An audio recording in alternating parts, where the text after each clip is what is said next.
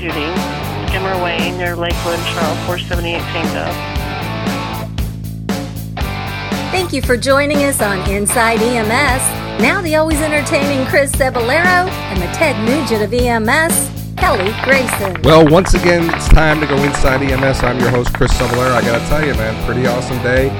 Here I am sitting in Branson, Missouri, looking out over to the great, I don't know, I guess it's the Branson River. I don't even know what the heck it's called, but there's water out there, I can tell you that. And here's the man that knows his geography, the guy who you can beat in trivia crack, but not on geography questions, Kelly Grayson. Kelly, how you doing? I'm doing well, man. What are you doing in Branson? So I'm going to be doing the keynote. I'm going to be doing the keynote address, leadership and civil disobedience, and covering, the Ferguson crisis. And cool. So I'm going to really kind of take it from the side of what were the leadership lessons that we learned, and not just from the leadership side, but also from the provider side. And I'm really looking forward to it. I've kind of been asked to come around the United States and give this lecture, and it's going to be great to do it in front of the home state. And then I'll be on the road, and I'll do it again in South Carolina in September, so I'm really excited about that. I'm going to be doing a little overview at Pinnacle next week in Jacksonville. So, it's really been cool, man. I mean, people want to hear about it. And I got to tell you, Kelly, just between you and me, man, I'm a little bit worried, a little bit nervous for the folks up there at Christian Hospital with the 1-year anniversary coming up the 9th of August, and hopefully there's going to be no resurgence of civil unrest. And I just heard before we got on the line, believe it or not, that 50 Cent is in town. Old 50 is trying to push his vodka, and they're asking him to come down there to Ferguson, Missouri, and kind of talk about, kind of advocacy for the whole issue that happened down there. So they're actually hear from folks up there at Christian Hospital that they're trying to get some trucks down there just in case tonight. And I got to tell you, man, I mean, they just need to put this to bed and move along. But yep. I don't have a good feeling about the 1-year anniversary. You know what I'm saying? Yeah, let's pray that it doesn't erupt into another episode of unrest. But, that's up to the people of Ferguson. Do they want to destroy their community again, or do they want to move past it? No telling. Yeah, so the conference there in Missouri, is that the same one we first started, where we first hatched the idea of Inside EMS? Is it their instructor coordinator and evaluators conference? Or? No, they have two. I mean, they have that instructor. Okay. It's called the ICE conference, instructor coordinator examiner conference, and that's the one, as Kelly mentions, we actually sat around the fireplace, and that's where I coined the term the Ted Nugent of EMS. And we bantered back and forth about what the Inside EMS podcast would look like. Kelly, what is that, going back now, maybe 2.5 years already? Yeah. Yeah, so we've done a lot of it. Right, and then they go ahead and they do a conference, which is just a state conference. I guess it's for everybody, and they usually do it in July, and that's why I'm here. So I'm excited, man. I think it's going to be really cool. People, a really nice bunch of people in Missouri. I'm going to start to go on the road. I'm going to take it on the road like the Kelly Grayson show, man. So anytime you apply for somewhere, let me know. I'm going to come right back and piggyback off your coattails. All right. All right, well, Kelly, usually we start off with the news, but we're really excited. We're going to go to the guest table here in a minute, and let me go ahead and give you a little bit of setup of what's going on for you guys that are listening out there. Kelly, you and I have said it for a long time. We're really excited. I only think that there's you and I who listen to the show, but I guess we have fans out there, and of course they send us emails and they send us questions, and hey, Chris and Kelly, what would you do about this? And we try to do our best to kind of answer those questions. Well, that's what kind of happened, and we're going to bring our guest in. His name is Phil Frankel. And he's out of Sacramento, California, and he was contacting us, and he wanted some insight. We're doing the shows all about, driving lights and sirens and safety, and, you and I have become really concerned about the amount of accidents and the people that are getting hurt, and we figure we'll just bring him on, we'll hear what he has to say, answer some of his questions, and we'll kind of do it on the show, and we thought it would be a really great opportunity. So without further ado, let's go ahead and bring him in here. Phil, how you doing? Welcome to Inside EMS. Hi, Chris. Kelly, how you doing today? I'm doing well. Phil. Welcome to the show. Thank you. Thank you for having me. Why don't you go ahead and let everybody know a little bit about yourself, Phil, a little bit about your background, who you are, so as we begin, they at least have a background to say, oh, this guy doesn't know what the heck he's talking about. Absolutely, Chris. I'm an EMT out here in Sacramento, and I've been licensed for a little over 2 years, but only working for about 6 months. I had a 2-year-old, so that kind of took precedence in my intro into EMS. The company I work for is all over Northern California, pretty much in the Bay Area, almost to Redding, not quite. Hopefully we're expanding soon. So awesome. So you've been an EMT for how long? About 2 years, you said? I've been licensed for a couple years, but I've only been working for about 6 months. All right, cool. So you went ahead and reached out to Kelly and I, and you wanted to talk about, I guess you have concerns about being a new EMT and getting behind the wheel of that big ambulance and, kind of driving lights and sirens. So why don't you go ahead and lay on the Inside EMS couch, and let's go ahead and hear what some of your thoughts are and see if we can help you crack some of those challenges. Absolutely, guys. Driving around all the time and friends in EMS. I'm always hearing horror stories through the news and EMS One, Facebook. Seems like every day that I see about a line of duty death or an injury in regards to an ambulance going lights and sirens. It's like I said, it's almost like a daily event, and it's a big issue I think we need to really focus on, because we are losing too many good people, or too many good people are getting injured doing this. Yeah, I think you're right. Let me ask you this question then. So as a new EMT, what kind of driver training did you have before you got behind the wheel of that ambulance and were able to flip on the lights and sirens and respond to someone's emergency? Did you have any good training? The only EVOC training I have personally is through the police academy. I have not been through EVOC's company. Are you an officer as well? I'm not. No, I went through the academy a number of years ago before I decided to switch to the light side of EMS. So the EVOC training you received was driving a squad car, not a ambulance that weighs 3 times as much, right? Absolutely. That from our past conversations, Phil, that thing that floored me when you told me that there is no requirement in California for ambulance services to have EVOC training or SEVO or any kind of emergency vehicle operations training for their drivers. That floors me. Whether it's a state requirement or not, I can't imagine insurers being willing to insure a fleet of vehicles equipped with lights and sirens if the people that are driving those vehicles have not been trained to operate an emergency vehicle. So your company doesn't require its drivers to be EVOC certified at all?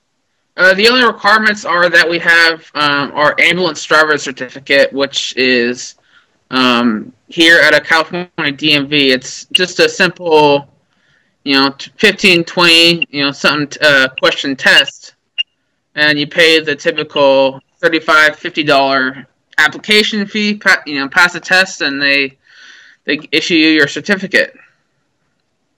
Wow. When I was a very young EMT, I had been driving an ambulance for 2 or 3 months when our insurance underwriter stopped by and filling out the paperwork to renew our services liability insurance. And she discovered that I didn't have a chauffeur's license. I only had just a standard driver operator's license. Right. And they took me off the truck. I had to go and get a chauffeur's license, and that was the only driver I had initially. The boss came and tossed me a driver's education pamphlet. The show stuff is the back 10 pages. You're appointed to take your test at 1 o'clock this afternoon. So I leafed through that, went down to the DMV and took my chauffeur's license exam. And that was all I got. Now, within a year or so, we started actually teaching, or our version of it. He didn't require our insurer did not require a specific course, just some type of emergency training. So we adapted EVOC to our needs. But so I know how you feel, man. I just can't imagine that insurers are willing to turn people loose and underwrite, a policy for untrained emergency drivers. Yeah, one of the things that you bring up, Kelly, is there's a lot of EMS agencies that require that chauffeur's license, and it really doesn't make that big of a difference. I mean, that class of license, I mean, really, what's the big difference between that and a regular, driver's license? You got to answer some more questions on a test, but even with a chauffeur's license, it's not like you're driving a limo to take a road test or anything. But, No. Phil, let me ask you this question. So, as you've now been driving and, 6 months you've been on the job and you're flipping on the lights and sirens, what do you find to be the biggest challenges now of handling that ambulance with a patient on board and without a patient on board? I'd really be interested to hear, as you start to develop your experience, what are some of the things that you're seeing or feeling that is maybe making you uneasy? Definitely with a patient on board, I would have to say not knowing the streets as well as I would like to, not knowing where the big potholes and the bumpy roads and the train tracks are, because that'll really send my partner in the flying to the roof. No matter how slow you go over a rough train tracks, it's all bad. But the question first is, do you like your partner? Because I think that if you didn't... No, I'm sorry, I didn't mean to cut you off, Phil. Go ahead, finish. And I've noticed quite a few other riders, and I'm not going to mention names or companies, but they tend to like to blow through red lights with not even slowing down to 10 miles an hour. It's just, bore right against the red. That's the problem in a nutshell with safety and fatalities in EMS, almost deaths. Half of our EMS fatalities are from motor vehicle accidents. And, we can talk about better safety standards and manufacturing standards for ambulances and all of that, other initiatives, safety initiatives, but it all boils down to, if we quit like idiots, we could cut our survival, we could cut our on-the-job fatality rates in half. Yeah, we don't need to be fast, we need to be smooth. What's that? That's right. Kelly? Slow is smooth, smooth is fast. All right, that's my mantra.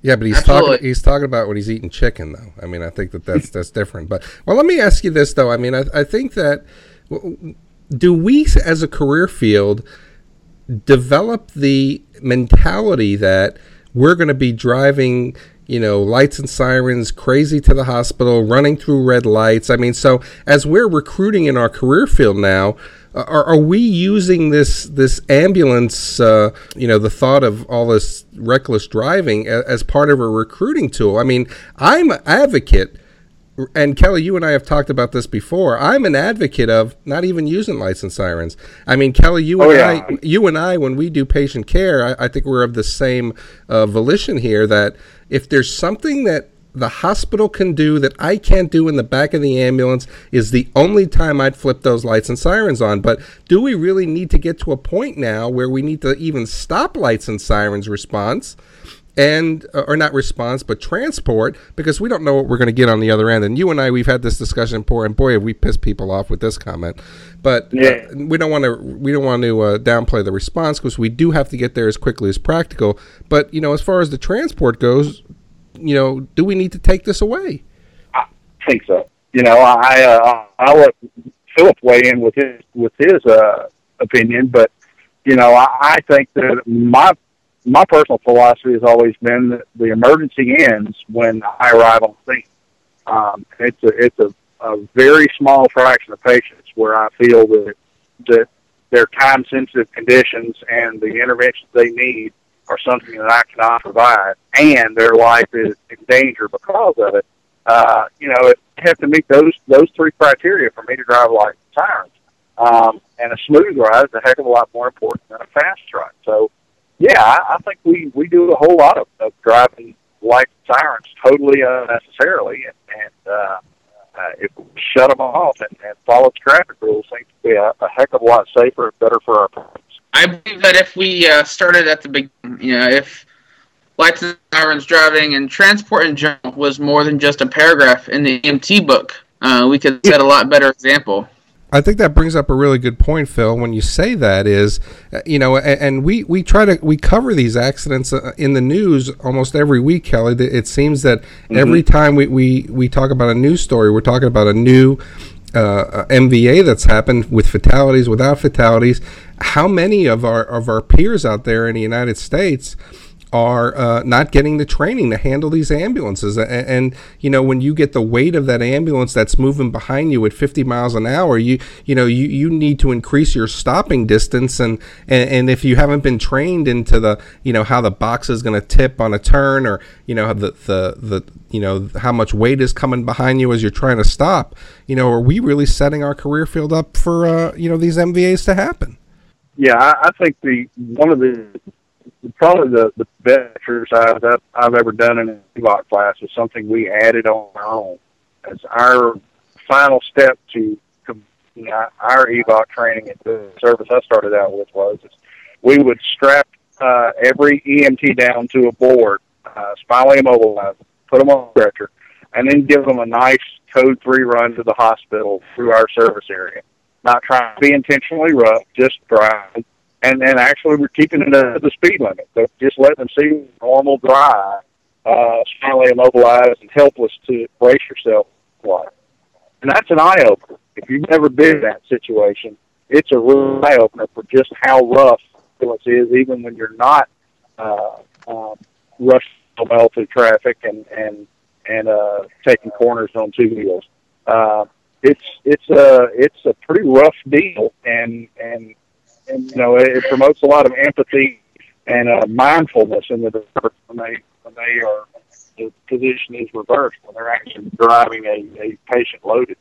I did some research. NHTSA came out with a study published in April of 2014, spanning between 1992 and 2011, and the annual mean is 29 fatal crashes with 33 deaths. That's the annual mean. And I am willing to bet that 90+% of those deaths were avoidable. Yeah, I mean, I think you bring up a really good point. Yeah, I think you bring up a good point, Phil. I wouldn't dispute that. So, what do you think, now as you start to move into your career, how do you get the confidence? What do you think, Phil? I mean, what's the confidence now for you to, is it just practice? Do you need to take the ambulance out when you're not working? I mean, how do you think you get the experience you need to ensure that, you're getting people to the calls as well as the hospital as safe as you can? What I do, a little trick, is that every time that I need to turn those lights and sirens on, I take 3 deep breaths and do anything else. That way it calms my nerves, gets some good oxygen up in my brain, and take it slow. I mean, not insanely slow, but plan my moves out. Give myself a little extra room in case the driver in front of me decides to cut me off.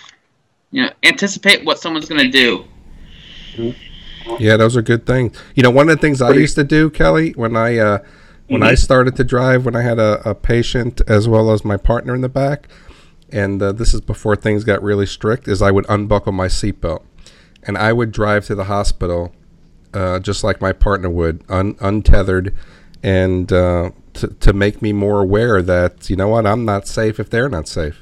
Yeah, I think we could get away with that now. But that is a good point about, kind of changing your mindset. If obviously that wouldn't fly today, but if you're getting thrown around in the front of the driving, and you can see what's coming, and you can anticipate the forces that you're being subjected to. Just imagine how bad it is trying to render patient care in the back. That's a good point. Philip, I have a question for you. You're into your 6 months into your EMS career. How much 911 stuff and lights and sirens do you do, or is your company primarily inter-facility transit? We're primarily IFTs. We also do CCT. Our nurses have fly cars. And so the majority of the time that we run lights and sirens, it's with a critical patient from one hospital to another. Gotcha. Yeah, you still run it. Absolutely. And it's even more critical to maintain a smooth ride, especially if my nurse has sharps out or is hooking up the vent or resetting the vent, or whatever the case may be. That way, there are more people in the ambulance that can get injured. Yeah. So, do you still get the adrenaline rush when you engage the lights and sirens, man? Absolutely. I started taking those 3 deep breaths before I start running, and that reduces the adrenaline rush. Yeah, but it also increases my concentration. That's funny, man. Yeah, the big question is do you crave the adrenaline rush? A little bit. And that's the newbie right there, isn't it, Kelly? Yeah, that's the newbie, and that's part of the problem with changing the mindset and the culture in EMS toward a more safety oriented culture and driving slower and less like the sirens response, because a lot of people and you and I probably were the exact same as Phil when we started out, Chris. We wanted to go out there and save lives and stamp disease pestilence and we crave that adrenaline rush. I think it's I think that's part of your maturation as a provider when you no longer crave that and you start to see it in a broader context, safety wise. It's good for you that you even though you still like the adrenaline rush, you at least starting to look at it in a broader context and realize that it can be harmful. I always consider it that every time those lights and sirens turn on, that the danger factor increases by a factor of 10. I mean, that's not an imperial number, but that's kind of how I look at it, is that this job just got a whole lot more dangerous. Well, Kelly, let's go ahead and switch gears a little bit, because when you said this thing about adrenaline, this really kind of got me thinking about an email we received from one of our listeners about 2 weeks ago or so, and Phil, I want to get your opinion on this as well, since you're a new provider. And I'm going to paraphrase the email, and this comes to us from Tori, who's in South Dakota. And I guess one of the things that had happened to her is on a critical call, her hands started to shake, and she started to get a lot of grief from her partners and from her peers, who are now saying that she's afraid to do the job, that she's, kind of like, if you can't stand the heat, get out of the kitchen type of thing. And one of the things I think is really important now is, Kelly, as you talk about adrenaline, it's not that you're afraid, it's the fact that your adrenaline is starting to pump. And remember, when you think about the fight or flight syndrome, either you're supposed to run or you're supposed to start punching people. So you now got that adrenaline that's running through your body, and your hands now need to do something. And if they're not doing anything, they're going to start to shake. And that is a normal process that happens anytime we get into those situations. And it's a shame that one of our listeners is now being kind of chastised by our peers, because they think that she's afraid to do the job, or she shouldn't even be in the career field. Yeah, that's, first of all, why do EMS people insist on eating their young? Don't be a douchebag and pick on people who don't react to stress and don't react to certain things the same way you do. We're all in this to help patients. But okay, off my soapbox. That's a natural response. Just her body hasn't learned to accommodate stress. She hasn't been stress inoculated, and it's a natural response. Phil pointed out an excellent technique for dealing with that. And that's those breathing exercises. That's something that doesn't just apply to him running emergency response. They teach this sort of thing in the military. They teach it in self-defense firearms classes. They call it combat breathing. A few deep cleansing breaths in through the nose, out through the mouth, help you focus and center, get a little oxygen to your brain, and help deal with that stress reaction. But I think that Nancy and I were watching For Love of the Game last night, and great movie, by the way, great movie. Yeah, I love that movie. And Billy Chappell has a little ritual he goes through, and it's probably the same thing. It's similar to the combat breathing and everything else. When he wants to focus, his ritual is, he says, clear the mechanism, and all the background noise and the cheering and everything fades into the background, and the only thing that's there is him and the batter. And that's what the breathing is going to help you do. It's going to help you clear the mechanism and focus on the task at hand. For there's nothing wrong with shaking. Hopefully with a few more calls under your belt and some some techniques to control your stress response. The shaking, if it happens, will happen after the call.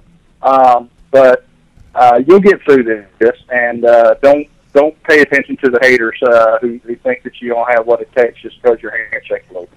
Right. Phil, what do you think? I mean, you're a new EMT, 6 months. Is this something that's plagued you? Have you seen this happen to you before when you start to help deal with those critical patients? What's kind of your advice for Tori? One thing that my instructor really imparted to me in EMT school was go back to ABC. If that's the only thing that you can remember, ABC and diesel, that'll get you to the hospital. Manage those three things. Focus on process. When you're I'm trying to write an EMS1 article on this right now. A lot of people freeze up when they're first asked to run a call or they're put in a new situation. They tend to lock up and freeze. And I equate this to not knowing how to eat an elephant. You look at the enormity of the situation, you're overwhelmed by it, and you're consumed with analysis paralysis. You can't do anything. The key to getting through it is to focus on process. Step A, step B, step C. Be methodical about it. Pretty soon, you'll look down at your plate. You'll look up from your plate. You'll wonder where the elephant went. Yeah, and one of the things to think about as well as an EMT, and I don't get from the email if you're an EMT or a paramedic, but one of the things to think about as well is this: if you're an EMT. I have a specific way as a paramedic how I want to deal with my calls. Kelly has a specific way how he wants to deal with his calls. Maybe you have a set partner. Maybe you go around with different partners. But I would ask them in the beginning of the shift as well, what is it that you want me to do for you? How can I help you do your job? So one of the things that I would request of my EMTs is I did the assessment. When I did an assessment, and you may like this out there in Inside EMS podcast world, you may like, but it was my responsibility to make sure that I assessed the patient, put him on a right treatment path, and if it was a BLS call, I would downgrade the call BLS. So the EMTs that I were working with would need to understand or listen to what was going on so they knew where the treatment path was going to go if it was a BLS call. But I did the assessment. I was the only one that talked to the patient. I didn't want that tennis match of going back and forth with the patient's head of going between, the EMS providers of who they were listening to or who they were answering. So I would tell the EMTs that were working with me, as soon as we go in, I want a set of vital signs. I want to know exactly what's going on. If we need to put the patient on a monitor, I'll kind of give you the high sign to do that. So they knew, they anticipated of what was happening rather than just to guess. And I don't think we do that well enough, Kelly, to say, here's what you can expect. Here's what you can do to help, during this patient care. And I think we really need to start to consider that and do that. Now, I know that there are different paramedics who do different things out there, but how do you handle that with your partners? I approach it pretty much the same way you do. And one of the things that is excellent at combating stress is being able to plan your steps, know what comes next. I phrase it a little differently than you do. You say you like to perform the assessment. My philosophy is I gather the history, and my partner does the assessment. And what I mean by that is they do the vast majority of the physical assessment of the patient. They auscultate the lung sounds. They do the palpation. They do the application of the cardiac monitor and EKG electrodes, and they take the vital signs. And if there's anything assessment-wise that's beyond their capability as an EMT, which is really few things on the scene, I'll go ahead and do that myself. But the way I look at it is I'm paid for what's between my ears more than I'm paid for what I do with my hands. So I stand back and I gather history and let my partner do the hands-on stuff. And when we get in the back of the truck, which is where most of my hands-on stuff is occurring, with the wheels rolling, I'll do most of my ALS interventions en route to the hospital.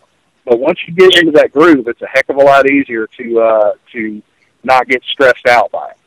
Yeah, Chris, if I may jump in here real quick. At my service, we mostly do BLS, IFT, but we also have some ALS ambulances. And my first shift, or before my first shift with the paramedic, I asked a really good friend of mine. She's a paramedic up in Mendocino County. Hey, if you were me, what would you say to the paramedic when you first got on duty? And she told me, ask your medic, what are their expectations of me as their new partner, And that was probably the best piece of advice that she could ever have gave me. And that put me and my medic on the same page. Yeah. And I think that you're absolutely right. One of the things that we got to remember is, I think one of the things that we need to teach in training is how to develop the team. We don't do that. There's different personalities. There's different levels of experience. You're going to run across those paramedics that are just egotistical as hell, and they won't even talk to you. And we got to stop that. But we've got to be able to develop a team, find out what's the well-oiled machine, find out how to make it work. And I'll tell you, you become a great paramedic. You become a great EMT by working with different paramedics, because you get to know different styles, and you get to know, different treatment mode. And as an EMT, I don't know that I can do that job, and I have tons of respect for all the EMTs out there, but talk to the paramedics, find out what those expectations are. But Kelly, I think we've got a great opportunity here. We got Phil that joined us to talk about driving lights and sirens. We're helping Tori out there in South Dakota, and I got to tell you, man, I think we had a really great show, and it may be time to put the wraps on another one. Yeah, it was a great discussion, and kind of a blast from the past, revisiting my days when I was still young and sparky. I'm still young, relatively speaking. I'm just not that sparky anymore. But you're the smartest. You're the smartest person on this podcast. How about that? Yeah, well, I appreciate that, and I'll pay you the money I owe you for that. Thank you very much. I could use that $20, so thank you for that.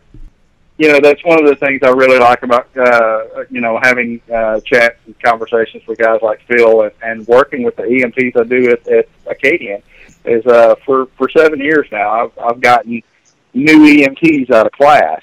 And while it's sometimes problematic and it takes you a while to develop a groove, and you're only in that groove for 4 or 5 months before you get a new EMT partner, it also keeps you fairly fresh. You get to see EMS through the eyes of a new rookie, and it gives you some perspective, reminds you of why you got into it. So that kind of thing I like.